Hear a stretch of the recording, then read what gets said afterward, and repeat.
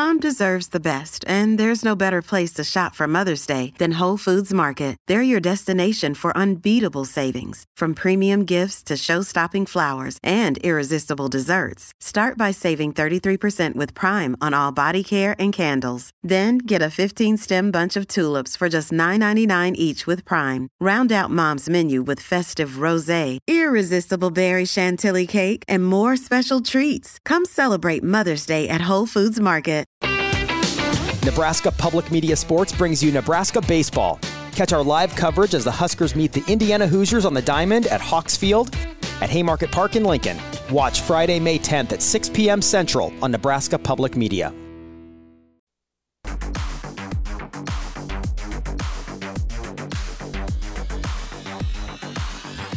You're listening to Hurrdat Sports Radio.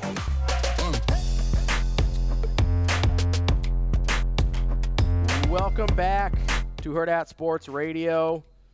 I'm Ravi Lula. Andrew Rogers and I have been furiously putting together a list for you. We got this going. We're putting together your Olympic flag football team. Theoretically, there's a chance that flag football could be included in the Olympics in 2028 or future years, which is a little goofy, but hey, this is what we do here. Before we get into some of the rankings we've got here, want to tell you about our good friends over at Pratt Dental. They are the only dentists in the state who are certified in the BioClear method, which can help correct many aesthetic dilemmas in a permanent and less invasive manner than traditional treatments.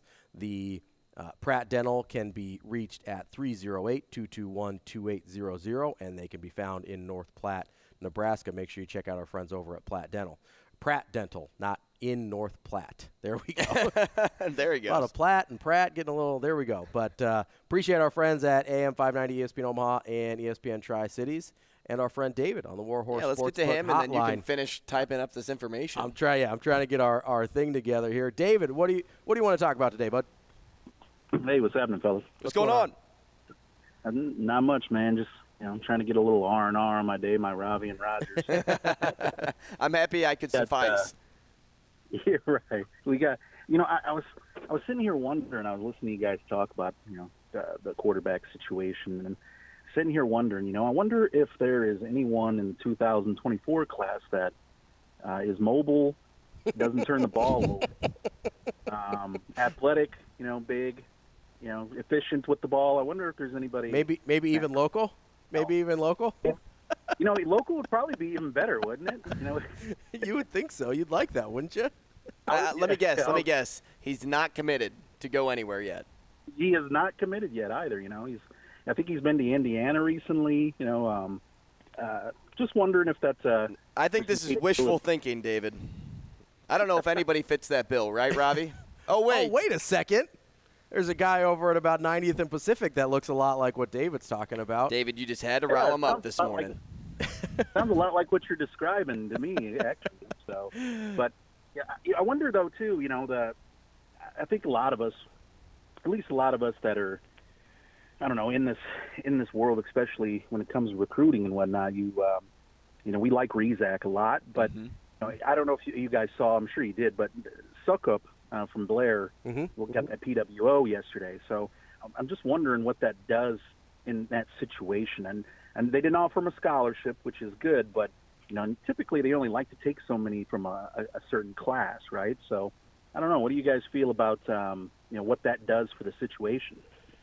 Yeah, David, appreciate the call. I think it certainly does complicate it in terms of if you're trying to bring in another quarterback there. I don't think it prevents it necessarily. The preferred walk-on guys generally with coaching staffs don't get counted the same way as a scholarship guy does.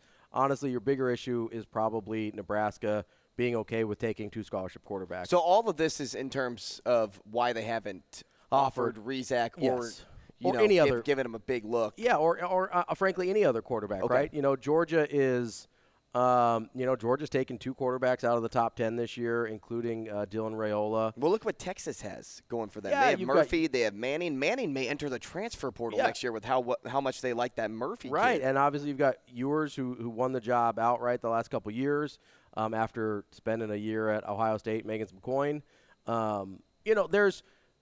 There's no reason not to take multiple quarterbacks in my mind, but some staffs don't like doing it. Some quarterback recruits don't like having other quarterbacks in the class, which to me would be a red flag. If I'm recruiting a quarterback and listen, as long as I promise that, hey, the best guy's going to play, I don't have any preconceived notions about you and this kid and whoever else is in our room already are all going to get a fair shot to play, assuming you don't have some stud coming back, right? Then if a kid backs away from competition like that, maybe I'm okay. Maybe I'm okay passing Competition is good, man. It's always good. It's good. It's good for everybody, and especially with the transfer rule the way it is now, there's no reason to be afraid of it. Back in the day where it was going to cost you a year to transfer and whatever, I could kind of understand it because it could really derail your college career a little bit if, say, a new coach came in and he had his pet quarterback and didn't give you a fair shake, whatever, right? You're in the wrong sport. If you don't like competition. If you don't want to even be a part of losing your job. Who's the last guy you heard of, right? I'll wait. Who's the last guy you heard of that got handed a job, didn't have to fight for it, didn't have to earn it, and that worked out well for anybody? Let's not even just stick in the sport of football. Anywhere. Look in anywhere.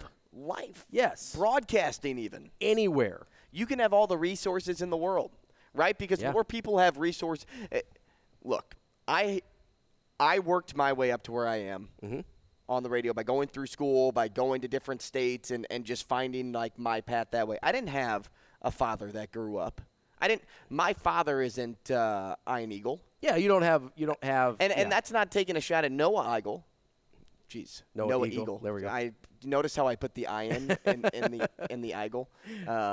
That's not taking a shot at Noah Eagle, but he went straight from college to calling NBA games on the radio. Easier path.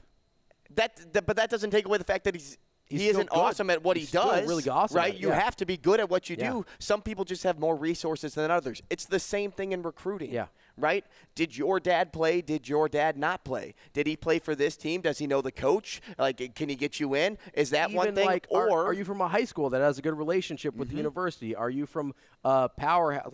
If you're at IMG, you've got a better shot at getting recruited than you do just from a regular public school, right? Competition is everywhere. Yes. And everybody's journey is different, but that's what makes you who you are. Think about the quarterbacks that they have in the room right now. Jeff Sims was once the top quarterback recruit, maybe not the top, but he was one very of highly the touted. Really highly touted. One of the top quarterback recruits in the country, goes to Georgia Tech, plays right away, and just never really found his stride, right? Then he never had anybody challenge him for the job either because at Georgia Tech they couldn't get another guy of his caliber. Then he goes to Nebraska and still just never amounted to maybe the hype that followed him. That doesn't mean that he's not a great teammate. Because on the sidelines, he looks like a great one teammate. of the best teammates out there for Harburg.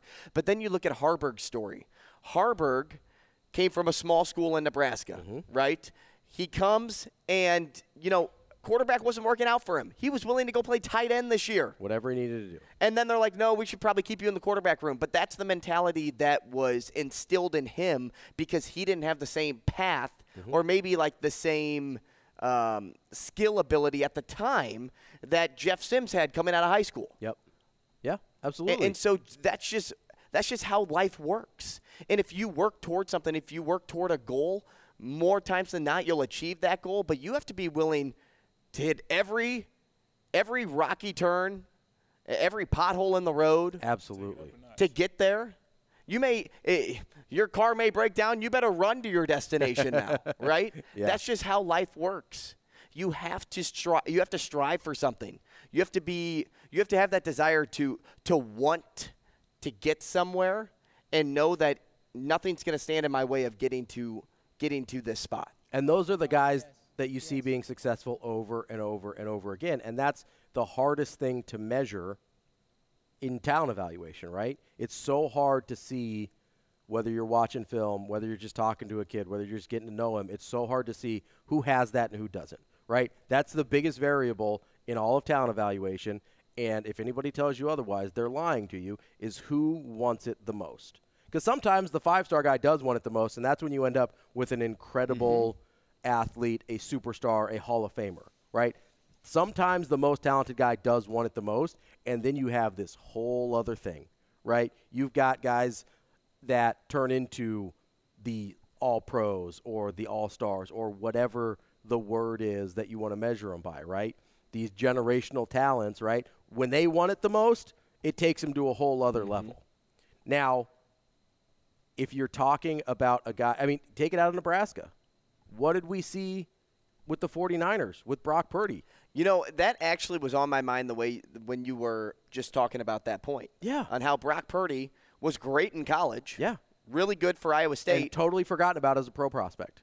Totally. We talked about this a little bit yesterday with Avery, is just totally disregarded as a pro prospect. But what did he do when he got into that system? He didn't let the 3rd overall pick in the NFL draft push him out. Or the quarterback who'd already been to a Super Bowl with that franchise. Right? Right. Jimmy G wasn't highly touted, was highly paid, and had already been to a Super Bowl with the 49ers. He put his head down. He went to work. And when he got a shot, what did he do? Never let that job out of his hands again. He never lost a regular season game. Still hasn't. We'll see. I'm sure he will eventually, but today is not that day. We will be back. We are halfway through the show. We will be already. More than we're flying through this thing, and I think I have my list done. So we'll get to that in the 9 o'clock hour. Let's do it for our ideal 7-on-7 Olympic football team.